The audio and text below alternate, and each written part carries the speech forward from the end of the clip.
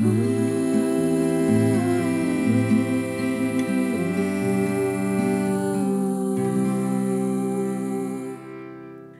I'm Pinky, And I'm Lucy.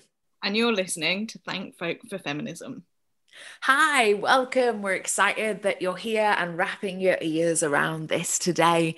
We're also excited because on the 8th of March, it's International Women's Day, and we wanted to give a shout out to all the fabulous women out there that we know and work with and are inspired by.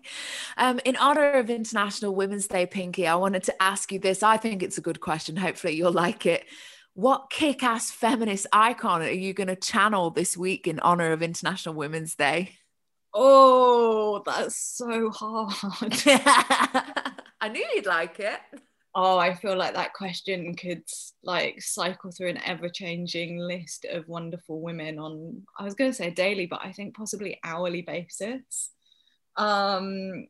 Hard choice, I think, currently between Angela Davis, Roxane Gay, and Ruth Bader Ginsburg.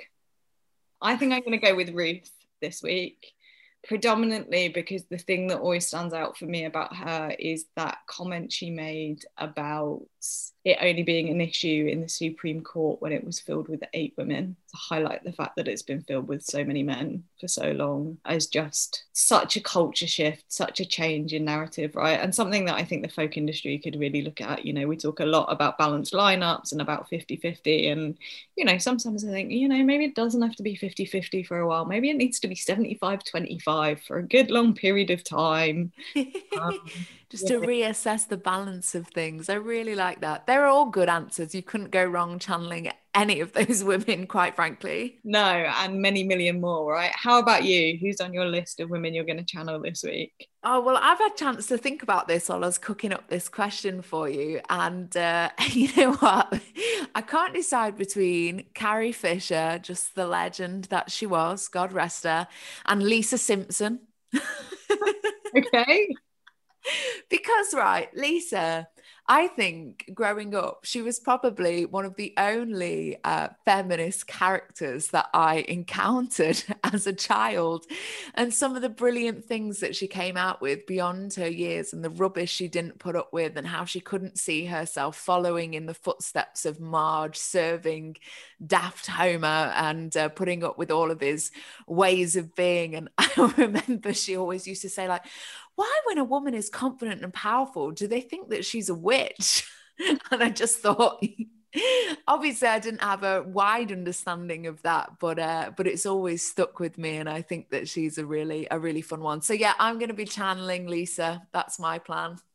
I love it. And I love, you know, it's interesting, isn't it, how we think about, you know, those intersects between mothers and daughters and what that means, and how Lisa will or won't channel Marge, you know, which leads really nicely onto our theme this month, right? So this month we're exploring Music is My Mother, which is looking at musical heritage, passing of the tradition, and the juggling of being a mum and working in the music industry. This is one really close to my heart. As a mom working in the music industry, I really wanted us to throw up this conversation. And I was so pleased when the fabulous, award-winning, tremendous human that is Nancy Kerr agreed to have a conversation with us on this topic. We hope that you'll enjoy this interview. She was an absolute pleasure to talk to, a font of knowledge, a singer-songwriter whose awakening of radical folk mythology as a backdrop for contemporary, often political narratives is just so inspiring to me. She's a multi-instrumentalist, a tremendous interpreter of traditional song, and just a great person. Here's Nancy Kerr.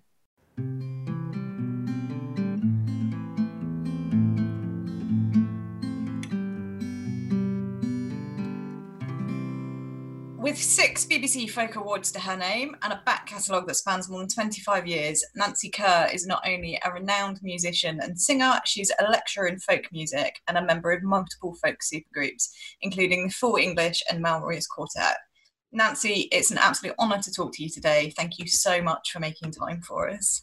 You're very welcome. Thank you. Thanks for asking me. I'm thrilled. So part of the reason that we looked at you as one of our early guests, Nancy, was spotting stuff that you had been putting, particularly on social media, I think, about the impact of the pandemic on mothers in the folk industry and what that's done. Tell us about that.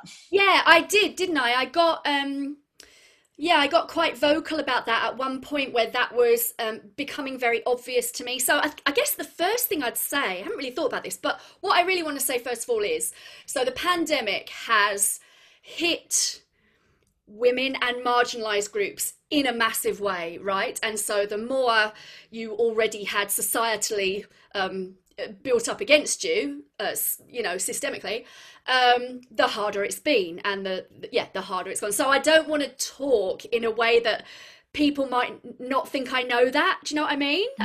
So I know that, I totally know that. And I also know, like, I've just been listening to a podcast called Strange Country, where they do a thing about how great it is to be a woman. And their thing is like, so you're a woman, you decide you're going to have kids, but then everything you do is wrong. But then the other thing that you do is wrong is to decide not to have kids. So I think there's that as well, like that idea of I'm not special pleading for parenthood in that particular way. But what I'll say is to make it really personal, which was that I think everyone in my industry, just like all industries, has had this kind of grieving panic process where they realize their industry is really damaged by the pandemic, and that we're really damaged by it economically. And so my moment of realization, my moment of grieving like that, was when my final gig, like my final, okay, you may do a live gig, shall we go for it, shall we make sure it works, let's just go with it. And then that was cancelled, and the reason it was cancelled was because of the different kind of childcare bubble situations, and the fact that I don't have my body of amazing friends, family around me to help me, and they are the people that allowed me to be a working mum on the music scene, right? So I now can't access that. And again, I'm not saying that's different or worse, I'm just saying that was my moment of realization that my job was over in that respect for this year, was because I couldn't be a working mum, and actually what's weird, and actually I shouldn't say it's weird, but what then kind of rippled out of that for me was that made me think about how difficult the last 10 years have been pre-pandemic, being a working mum on the music scene, and how that actually isn't integrated, and how I'd normalized the real difficulties that we go through and the compromises that we make. I'd just normalized that. And I think I'd slightly internalized this idea that I'd had kids and that was a bit in the way of everything, music-wise, and that I wasn't really welcome in music places with my kids. And now the additional sort of, I need to be a family person as well as providing music as a service, was an extra barrier to me participating, really. So that's a really long way of saying it was a personal gush that I put out there that then made me remember how hard and how marginalized I had felt, And that echoes very much prior conversations with people like Peggy Seeger, right? About, if we move out of this pandemic and go backwards, back to the old normal, actually that's not a good normal. Like, it's still not an industry or a world that's good for women. Isn't that true? And I've had this very stark revisiting of that. I mean, I guess we'll talk at some point about where I'm coming from as well, like what my background is and what my understandings are and why I bring these particular perspectives to things. But I know about the idea of equal pay. I know about the idea of being, rewarded for domestic and child rearing stuff. That's where I come from. I come from women trying to knit together the personal and the political and be valued for any of the work that they do, whether it's in a so-called professional sphere or whether it's in the home, etc. I know that. I know the emotional labour thing, but I really hadn't worked out until I didn't have a performance job to do. I hadn't worked out how many jobs I was doing in the normal times, in the before times. I was about 10 people.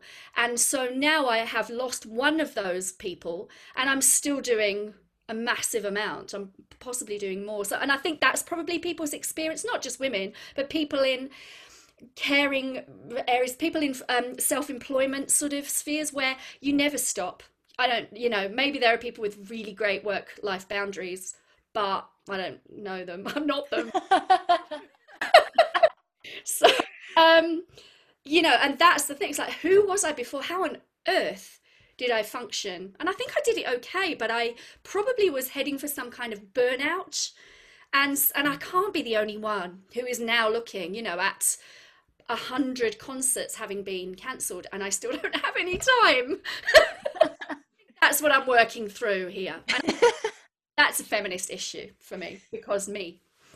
This is like an early moment in the interview for me to get emotional, but I just feel like you've just dropped a massive truth bomb in my lap in the best of ways. Yeah. And the bit that hit me the hardest about the stuff you've just said is the internalized struggle. And normalizing it, because it's very easy, isn't it? Because in many ways the folk scene is a very welcoming space. I mean, you've done it, I've done it. We rock up to a venue with our babies, we sound check with them in the carrier, we're nursing at the back of the room when the support act's on, etc. And actually, to kind of just to echo what you've said, that has been my year. I think, how would I have gigged? How did I gig in the previous? How did I do it? It's wild. So I was saying it, Lucy, I was thinking that's your present too, you know, and it's my very recent past. And I think it's possible to glamorize it, and I think that's part of the sort of natural sort of softening of what we do to make what we are doing feel right and feel coherent and feel healthy, because it is, we all do okay, but it doesn't mean it's easy. And I think we do, I am often, as someone a bit further down the line, I am now like, well, do I want to paint something as perfect when actually it's really, really tough, and could do with changing, you know, I could have done with some changed attitudes to what it was like having, for example, let's get real, a breastfeeding woman in the music venue. I don't think that's a terrible thing to have around. I think it's great, but I didn't feel great about it. No, I don't feel great about it. You do it for your baby, but it's hard.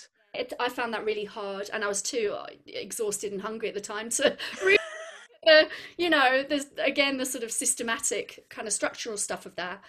So, you know, things will change, won't they? Things are changing, and it was not the change we planned, obviously.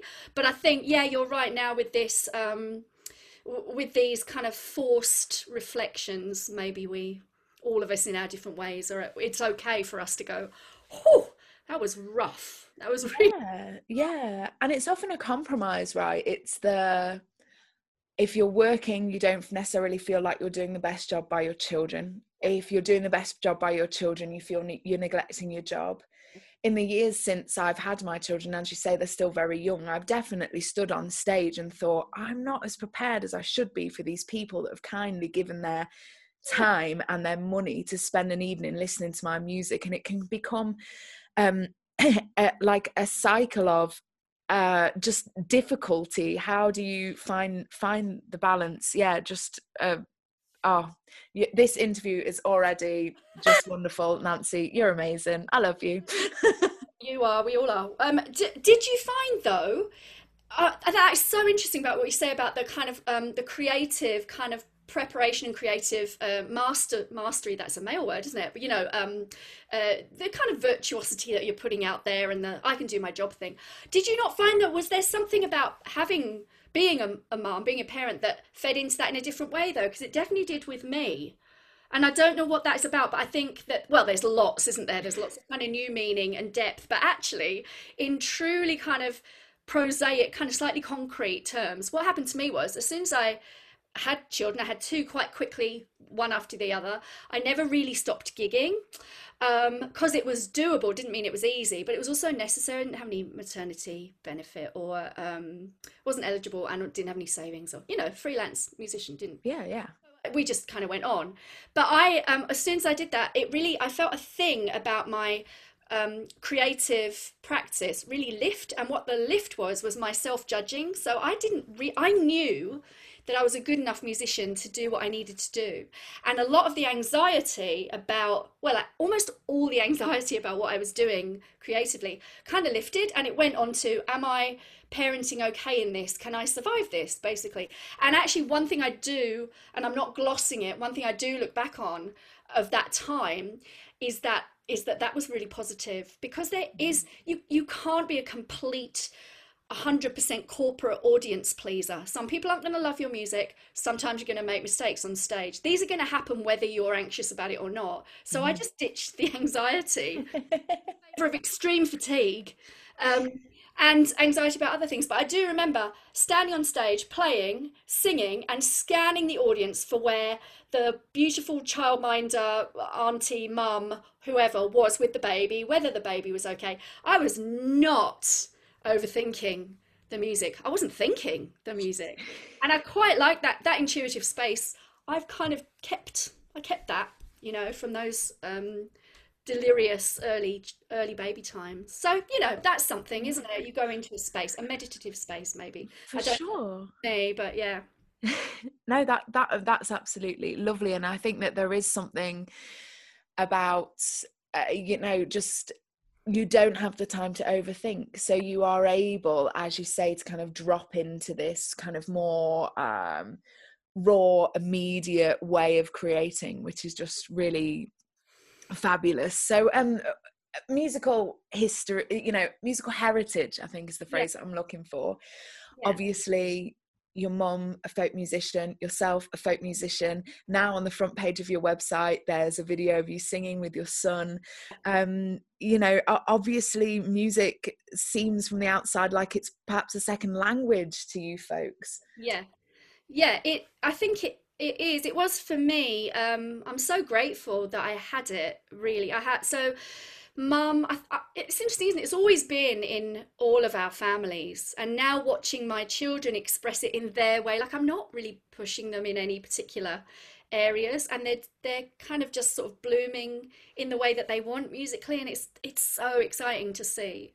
But it's not what you would plan, which I think is how it should be. But that's made me then think about the influences that went into me, and then the influences that went into my parents, who were both musicians. You know, I slightly compartmentalize it, which is not really accurate, but mum gave me lots of song and my dad gave me lots of instrumental music, but actually they both gave me lots, and they were both very tied in to the folk, British folk traditions in different ways, in different settings, and also music as political activism, I think. So it was all, well, I know it was all very embedded in the same thing. So it was a lens, in the same way that feminism is, you know, a lens, a way of analysing things.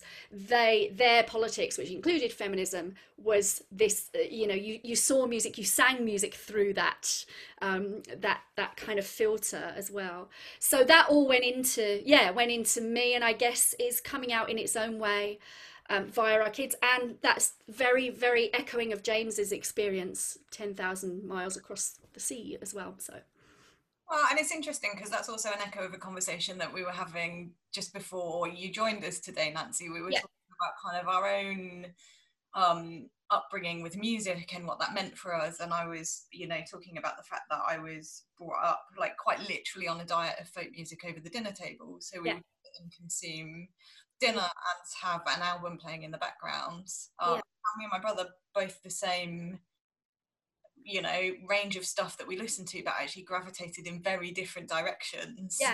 What we kind of embraced and wanted, you know. And I guess, you know, that, you know, you talking about that with your children, right? Like that they are kind of gravitating in their own way. So it's this weird, what's the nurture, what's the nature aspect. Isn't that lovely though? Because that, like you say, you have the music on all the time. It's going in. I mean, our youngest, singing is definitely like his thing. It's just natural to him. He's really good. And I remember him as a baby just pitching along with anything, like orchestral things. He'd be singing this part there and then that bit, because he didn't know he couldn't. It was that sort of lovely freedom that youngsters have. But I still think that thing in the background, just that it's there, is building something. And I was grateful, practically grateful for that as a parent, bringing up children and getting them to talk and sing, and it was all intertwined, which we know that is good stuff for our brains, but there's a difference between knowing it abstractly and then observing it in yourself or in, you know, watching the kids or whatever. So yeah, that's absolutely part of it. I think my brain quite welcomed the particular patterns of it as well. I think that I'm an only child, and I wasn't massively social or particularly sort of chatty. And so I think that the comfort of those sort of motifs and sort of archetypes and patterns and the pleasingness of the sort of, I wouldn't say maths because I can't do numbers, but it's that sort of methodical looking at music and kind of Tetrising it together. That was my education. Meanwhile, I wasn't really amazing at the kind of formal stuff, but that was I made my own little world and formality, and my children are doing that now as well. So it's really, as a music teacher, it's really interesting to watch people sort of what do they call it, like niche pick what they want to learn and get very good at that and like go ahead at that. And it's not really how I thought music education worked or how we learned things, but it's lovely, and it's massively tied in with emotion, isn't it, and memory and relationship. So yeah, it's just such good stuff, and not just folk music, just music, but there is something very elemental, I think, that drew me to those stories and to those, like, yeah, those musical patterns. So that is what runs through the family, and it's not just the blood family for me, it's very much the extended family and the connections you make when you're young. So for example, Mum's a huge influence on me. I'm not sure she'd be doing what she does without Peggy Seeger, and so Peggy is, you know, I consider her ancestral music, even though we're not related. And it's those, especially I think, feminine and also kind of, yeah, feminine and gender-based sort of legacies where you meet people and you go, your experience is so important to me and your story is going to be really important to me. So I was thinking there was one way, I said before about how sort of politics and feminism is kind of embedded in music for me, and there's one way of that, which is that I teach voice, and I think about singing all the time and how we make sounds and stuff. And I was thinking the other day that not only have I got a mum who's a singer, but mum sang with a harmony group called Sisters Unlimited, feminist harmony group, and they're fantastic, and they sang for years and years and years. And each of those women, who are kind of my aunties, but they're my aunties in that sort of extended family musical kind of sense, but they each have a voice that kind of sums up something about, I guess, about womanhood and empowerment, but in completely different ways. Like, they're completely different voices. Some of them are very silky, and some of them break into two voices, and some of them are really earthy. And I had that as my, well, language, like you say. I had that as my like non-verbal kind of recognition of, that's the thing, that's how a woman can sound, and so is that. And so is that. And that makes me think of that sort of idea of representation, of you can't be it or understand it until you've seen it or heard it. And so, yeah, I was just so lucky to see and hear all of that, right? Just a privilege, it's the musical equivalent of growing up with loads and loads of books around you, basically. Well, you, of course, growing up on the folk scene, began performing yourself at a very young age. And I think that's something that I was really keen to explore, because, as you've said, the people that you meet on the music scene become your family. Yeah. And you don't just grow up together, you grow old together. But then sometimes, in terms of changing things or being able to look at the difficult stuff, and discuss it, it becomes like a real family. It becomes hard to see the wood for the trees. It becomes hard to raise it without it becoming what you are known for. Like, they forget that you're a singer or whatever, you're the person that rocked the boat, it can. And one of the things that was interesting about the Trad Stands With Her movement is that many people seem to feel that it was in some way an attack or a diss, perhaps is, attack's quite a strong word, but a diss on like what a family the folk scene is. So I'd love for you to explore that. I'm so not happy, but I'm really glad to hear you say, because I think I was intuiting or getting a sense of that, but I don't think I had concrete do you know what I mean? Evidence of okay, I can see that, but I sensed that attack, or that sense of attack as well, and I didn't really know what to do with it, and I still don't. So the thing that makes me think of though is there's an episode of Blackadder where he's the executioner. I don't know if you remember that, and he says, they say, I like to keep kind of family atmosphere. And he says, but this is a place of deep suffering. She says, yes, that's what I mean. And so actually that, and I think that's what you part of that, isn't it? That it's that family idea, like I said before, that idea that a family is a great thing, and that a family that automatically plays music together is automatically a very glossy, healthy, perfect thing. That's not a really helpful thing to project. It's not authentic, and I think we do run the risk of that if we play. This is a separate question, but we do run the risk of that if we are a musical family, that everyone thinks we're a perfect family. But also just the idea of, yeah, the family dynamic is not helpful in a patriarchy. We don't really want to reflect Victorian family values in a music scene which is supposed to be evolving and contemporary. And I think that's one of the things. Is that sort of the idea, that there's kind of this protective quality, or is it the sort of denial that anything could ever happen? I think it's the latter, because as we know from living it, from playing in it, Pinky, from you working and writing about the folk scene, like, it is a beautiful space where there are incredible connections. There is amazing people doing wonderful, benevolent things. You know, you walk into any festival site and you bump into a million people, you know, and it takes you an hour to get to the stage because you're, oh hi, hey, I've not seen you for ages. And I think, you know, I felt that people were concerned that because there was this wider movement questioning, is the misogyny in folk music, are we making a safe space for women, and particularly young women, to work in? They felt like that couldn't be, you know, couldn't sit alongside we're the nicest scene in the world, whereas actually both are true. Yeah, absolutely. And it's really unhealthy. It's really unhelpful and unhealthy, isn't it, to have that sort of protective kind of just the self-confidence, just the arrogance to go, we're lovely, it can't possibly. That's not really a functioning cultural scene. To me, that's a cult. That's big. If you can't question it, that's a red flag.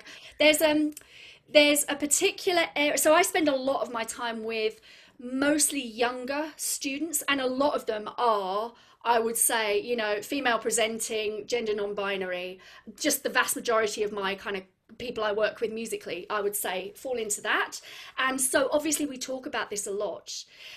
So that's interesting, you know, because of the kind of, I don't know, the kind of new influx of commentary from new generations is always going to be really important. So there's a lot about that, I think. But there's a specific part of that conversation that to me is about teaching and about mentorship, because one of the things, and I was just talking about this the other day, and I can't remember where, but there's something about that attack, that sense of attack, when you question problematic situations. There's something as well about how if you've grown up in our great scene, there is this model of mentorship, isn't there? There's often the kind of, like I've just said, looking for those people, looking for those voices, or spending time really closely with those people, those technicians you admire, and observing them, that apprenticeship thing. That's how I learned to play, and many of my contemporaries did too. And there's lots of problems in that setup. That's often where really bad misogyny happens. That's often where really dark things happen. And so you have to be able to question that, and that question and that movement isn't taking the magic away. It isn't going to ruin mentorship as a concept, or ruin, you know, people aren't going to learn less about music by being safe in it. And it's that thing that we used to have, again, I think it's more maybe a second wave feminism kind of dialogue about how places that aren't safe for women aren't really safe for anyone. So I think it's that kind of looking at it from that level. Again, I'm not necessarily, that feels new, and it really isn't. And one of the things I wondered was whether we need more intergenerational stuff. Like you've spoken to Peggy, I spend a lot of my time wanting to hook up young feminists and older feminists, and similarly, you know, people from that movement now who had that movement happening 40 years ago, and I bet you're not just on the same page, but you know, together, combined, I think you're a real force. But I don't think it's easy in isolation. And again, that's why I think I'm really lucky. Like, I love the fact that I know so many feminists, older feminists, second wave feminists, and I know that they're really intersectional, that they're really, you know, it's not this kind of idea of it went through that wave and that was about voting, and then this wave was about equal pay, and now we're intersectional. It's not. The fight was always there, and we always had moments of feeling unsafe and blocked on the folk scene. So yeah, safety, solidarity in numbers. I think hooking up old stories with new stories. That's how you bring people down. Like, lots of people have been brought down lately by those different generations of marginalized people coming together. So I think that's probably, not that you asked for an answer because that is one, but you know, that's what interests me. Like, how do we hook up? And there are divisions in ideologies, aren't there, between those groups, but how do we heal that, or how do we like unpick that, so that we're on the same page? Well, and potentially there's kind of a few things that strike me within that, right? I think one is this sense of like the trad scene or the folk industry being somehow different to other stuff. Yeah. Like, if we're talking about it in the family, we know most abuse takes place in families. That's exactly it. Yeah. It's also really uncomfortable for society to latch onto, right? We don't enable that, so all the media show is this stranger down the dark alley, because it's much easier to think it's out there, it happens somewhere else, it's not within these clicks. So that's, I think, maybe part of how we break it down. But also that sense, I think, of, you know, as you say, like learning from other feminists, but also recognizing that feminism is a really broad church. Yeah. Like, there isn't a way to be a feminist. No. One single root cause. Yeah. You know, there was a time in feminism where sexual violence wasn't agreed to be a feminist topic. Yeah. Now it is, and that's moved and that's shifted. Yeah. But I only know that because of the mentorship I've had of older women who've said to me, oh yeah, 50 years ago we were having a fight about whether or not we should make rape a feminist issue. Yeah, that's right. If you say that now, people go, what? I know, exactly. Really? Like, yeah. Mentorship is key, I think, isn't it? But as you say, recognising that's where power sits, and so potentially dangerous. Yeah, exactly. Yeah, exactly. I've got, absolutely. That if you go into it with an empowerment aesthetic, like an empowerment dynamic to everything, so you already have that lens about who has the power and who doesn't have the power, you're just that little further towards clarity, aren't you? Again, it's not a fix. I've got this horrible habit at the moment that I'm really trying to get out of, but I've got this horrible habit just to sort of show what feminism isn't. So if I'm observing, like I've been watching and listening to a lot of podcasts and, you know, just observing the world and stuff, and I've noticed this in myself, that I currently talk about feminism as if it's like a pot of really great herbal, like, I don't know, just some really awesome new herbal, maybe like vitamin C, I don't know, anyway, but you put it on, like I'll just observe and I'll be like, you know what, do you know what would have fixed that? Feminism. You know, like scabby arms, you just need a bit of this, bit of feminism. We bottle it and sell it. But the thing is that that's not very helpful.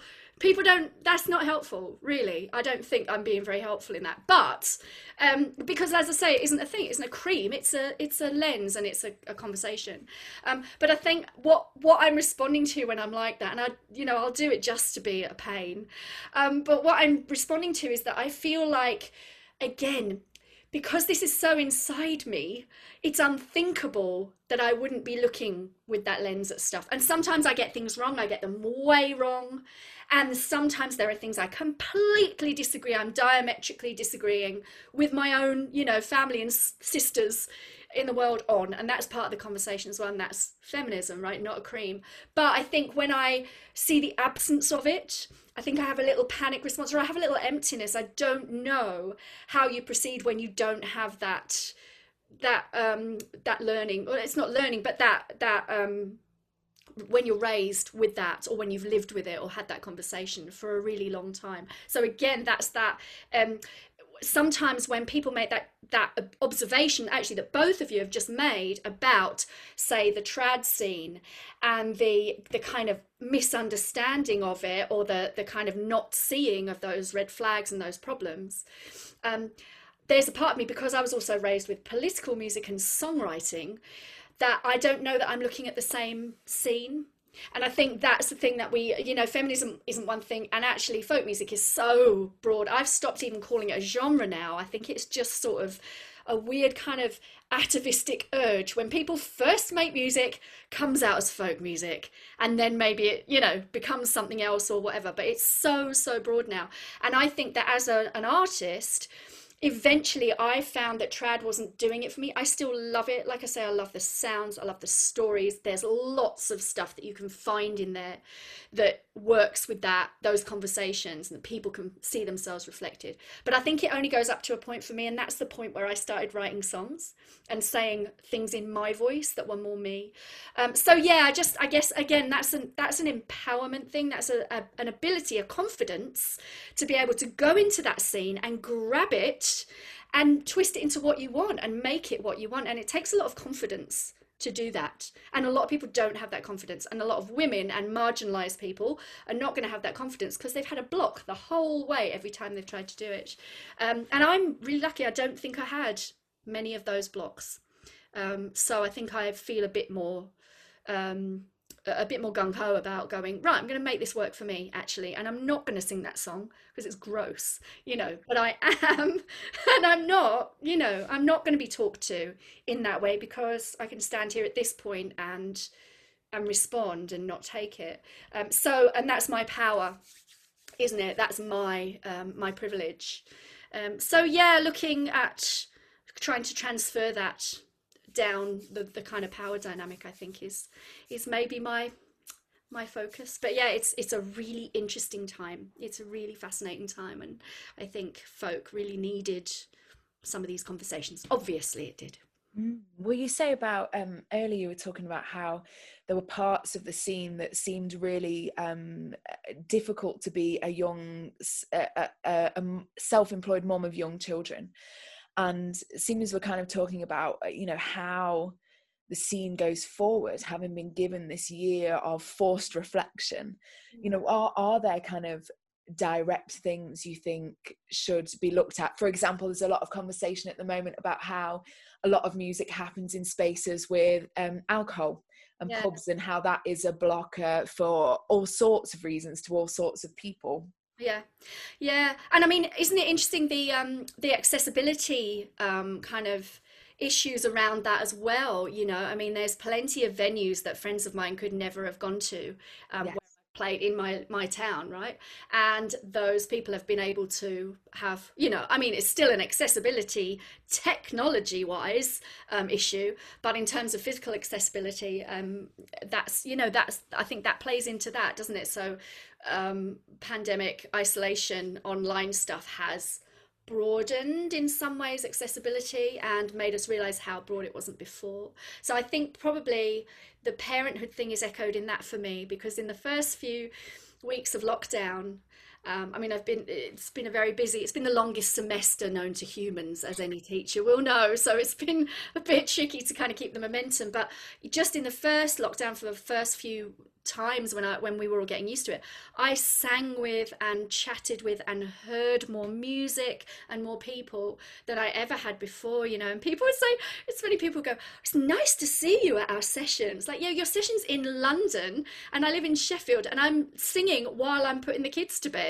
I remember one night I was making matzos and singing along, and then I put the kids to bed and then heard another song. I was like, this, you know, what I'm doing now is the reason I haven't been able to do this. So that, I mean, that's not fixable in terms of, you know, mama's got a mama, etc. Right. But there's something, there is some gains there, I suppose, some revisitings.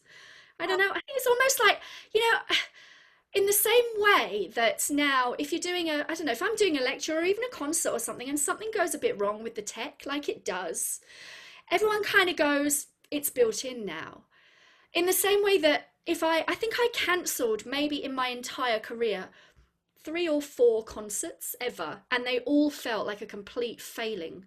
And then after pandemic, it's like, we cancel things now, we try them, and then they don't happen, and we all live and it's fine. So that's been a new thing. So in a same way, you know, when you're doing something and the tech crashes and you just find your way back to it, what that makes me think was, why was it such an end of the world moment when my baby cried when there was music in a bunch of humans in a room? Like, don't you expect human like noises when there's a bunch of humans in the room?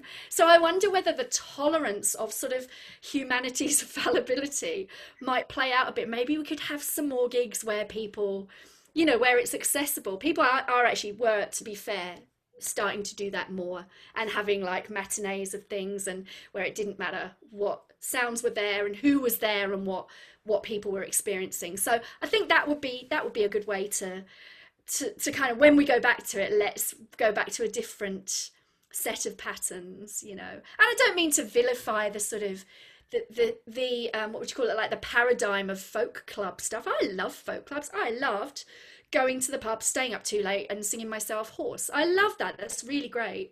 But if that's the mainstay of what you do, it's really hard, isn't it, to make compatible with bubbers. So I guess it can't be that, but then it wouldn't be that anyway, to be honest, for much longer. Well, and it's maybe that tinged with sadness a bit, I think. So yeah, as all change is, maybe.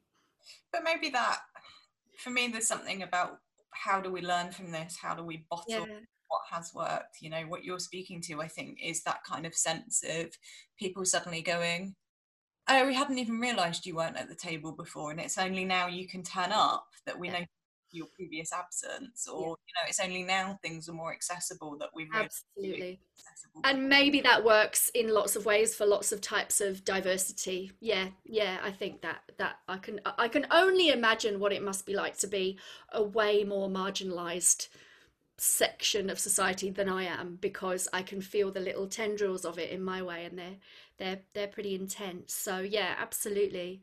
That's presumably not inconceivable, right, that we go back to the folk clubs and have technology set up and a live streaming of it for those who can't or don't want to come to the folk club. Lovely. So they can sing along at home whilst putting their kids to bed, or not be in an alcohol space. Like, absolutely. Does it have to be an either or anymore? I don't think it does. It doesn't, and vice versa as well. So it's a two-way thing. So we learn from those community structures, those settings, what's really great. Like, for example, I think actually playing for 2 45-minute sets with a break in the middle is fab. I just don't think ending at 11:30 is great. But actually, it's a lovely way of, and the idea, when I'm not a music therapist by practice anymore, but that's my training. So my background is very in sort of communal music making and the psychology of that, and the mental health stuff of that. And when I was training as a therapist, I suddenly had an epiphany about floor spots and clubs and sessions. And I suddenly saw in my own world, my own musical world, I saw all these great, very healthy practices of community musicking, you know, like just gorgeous stuff. Like, yeah, we don't all have to be really great at conversation. We can play a tune, we can participate.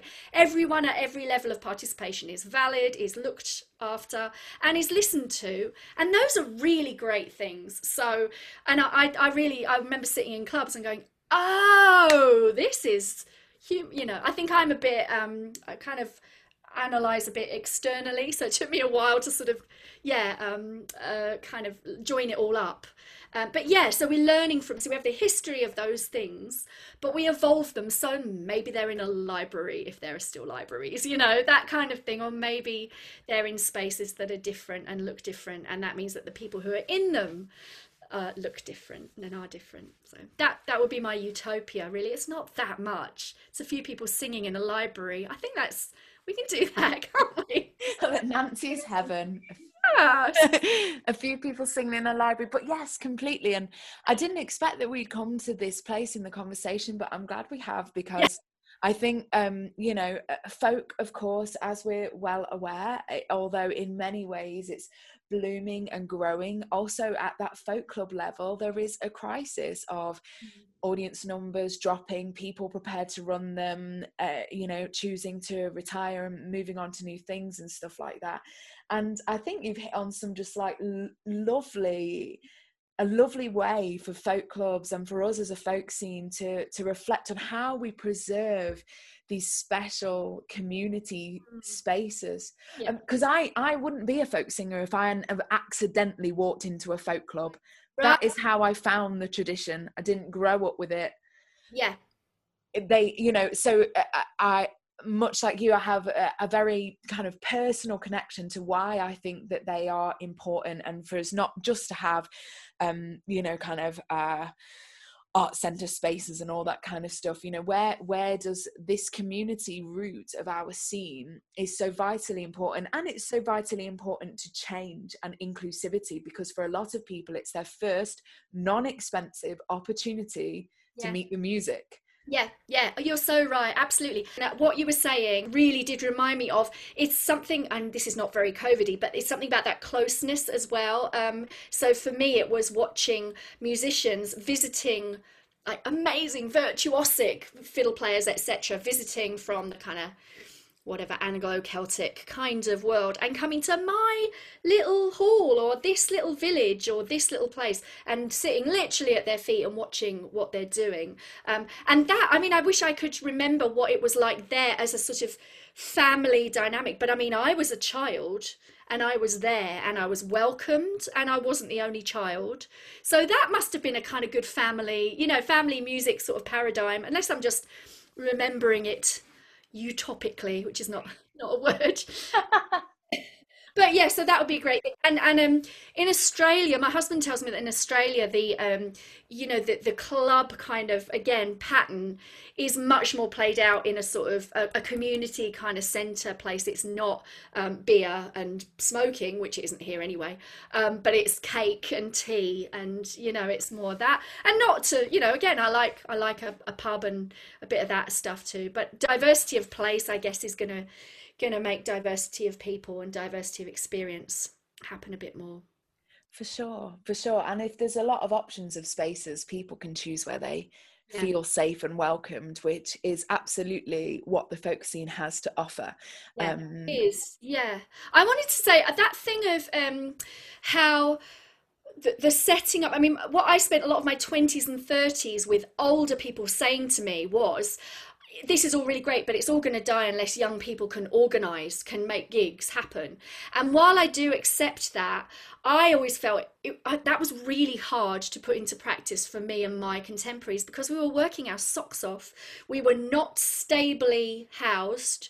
We never, you know, we weren't settled, so we weren't part of an infrastructure and a community. So setting stuff up of our own back, you know, not like working for something lovely like King's Place or like a local thing, but trying to do that like self, you know, impetus kind of, let's get a thing going, let's get a movement going. It was really hard. People did do it, but I always felt, well, it's a nice idea that I do this, but there's a reason retired people do this, and it's capitalism basically. So I don't think that's really gonna work. It's amazing that your people who are desperately trying to pay rent aren't then going home and putting on a folk event or a folk club. So I always felt that was a bit myopic, a bit hard for people to see why we weren't just all rushing to do it. And there was a little bit of like intergenerational or cross-generational kind of resentment for that. It's like we wanted to sing the songs, but we didn't want to sell the tickets and put the chairs out. And I think that's been proven really wrong by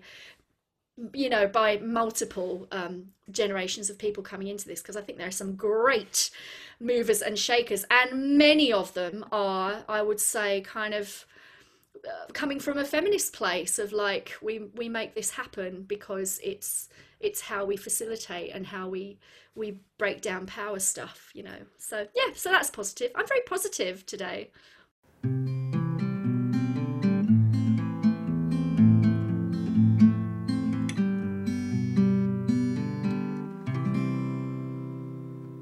Wasn't Nancy just absolutely brilliant there? In fact, so brilliant that we couldn't fit everything that Nancy had to say to us in one episode. So we've decided that we are going to bring some of Nancy's audio back for our second episode of the month, which is out on the 17th of March. In the meantime, if you want to find out more about Nancy Kerr, please do visit nancykerr.co.uk. Also on the next podcast, we chat with the brilliant Stevie Smith, CEO of the Americana Music Association UK. Stevie has some fabulous insights of how she's supported women in music over the years and her own experiences of being a working mother in the music industry. At the risk of saying the same thing I always say, please make sure that you check us out on social media. We are on Facebook, Instagram and Twitter, and you can find us by searching Thank Folk for Feminism. Do make sure in the meantime that you are dropping us your favourite songs on the theme of motherhood for our crowd curated playlist, which will go live later in the month. And for those of you who just can't wait for your next fix of Thank Folk for Feminism, there's a fantastic event you can check out on International Women's Day, which of course is the 8th of March, led by the Open University. It's called Women Leaders Within the Contemporary Music Industry, and it looks like it's set to be a really interesting event. Thank you so much for listening to us. Take care. Bye. Bye for now. You've been listening to Thank Folk for Feminism. It's a Betty Beetroot production.